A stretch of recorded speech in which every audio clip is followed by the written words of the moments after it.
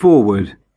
Rabbi Menachem Mendel Schneerson, 1789 to 1866, more commonly known as the Tzemach Tzedek after his scholarly writings on Talmudic law, assumed the mantle of leadership of the Chabad-Lubavitch movement in 5588, 1828, becoming the third Rebbe in the dynasty.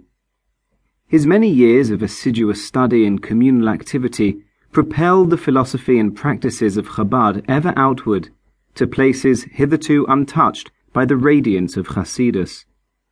The number of his followers swelled quickly as more people became acquainted with his teachings, particularly when the Tzemach Tzedek began publishing Hasidic works authored by his predecessors.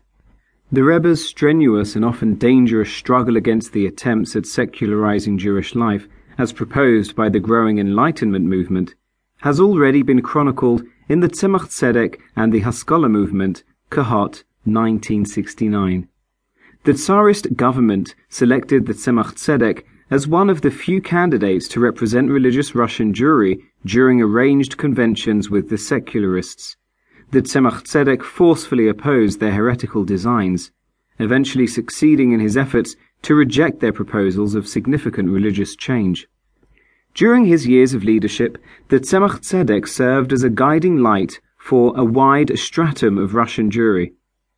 Venerated Hasidim consulted with the Rebbe on matters of self-refinement and spiritual advancement. Learned rabbis sent him scholarly responsa and writings for approval and endorsement. His thousands of followers traveled to Lubavitch periodically to meet with him and secure his blessing and advice.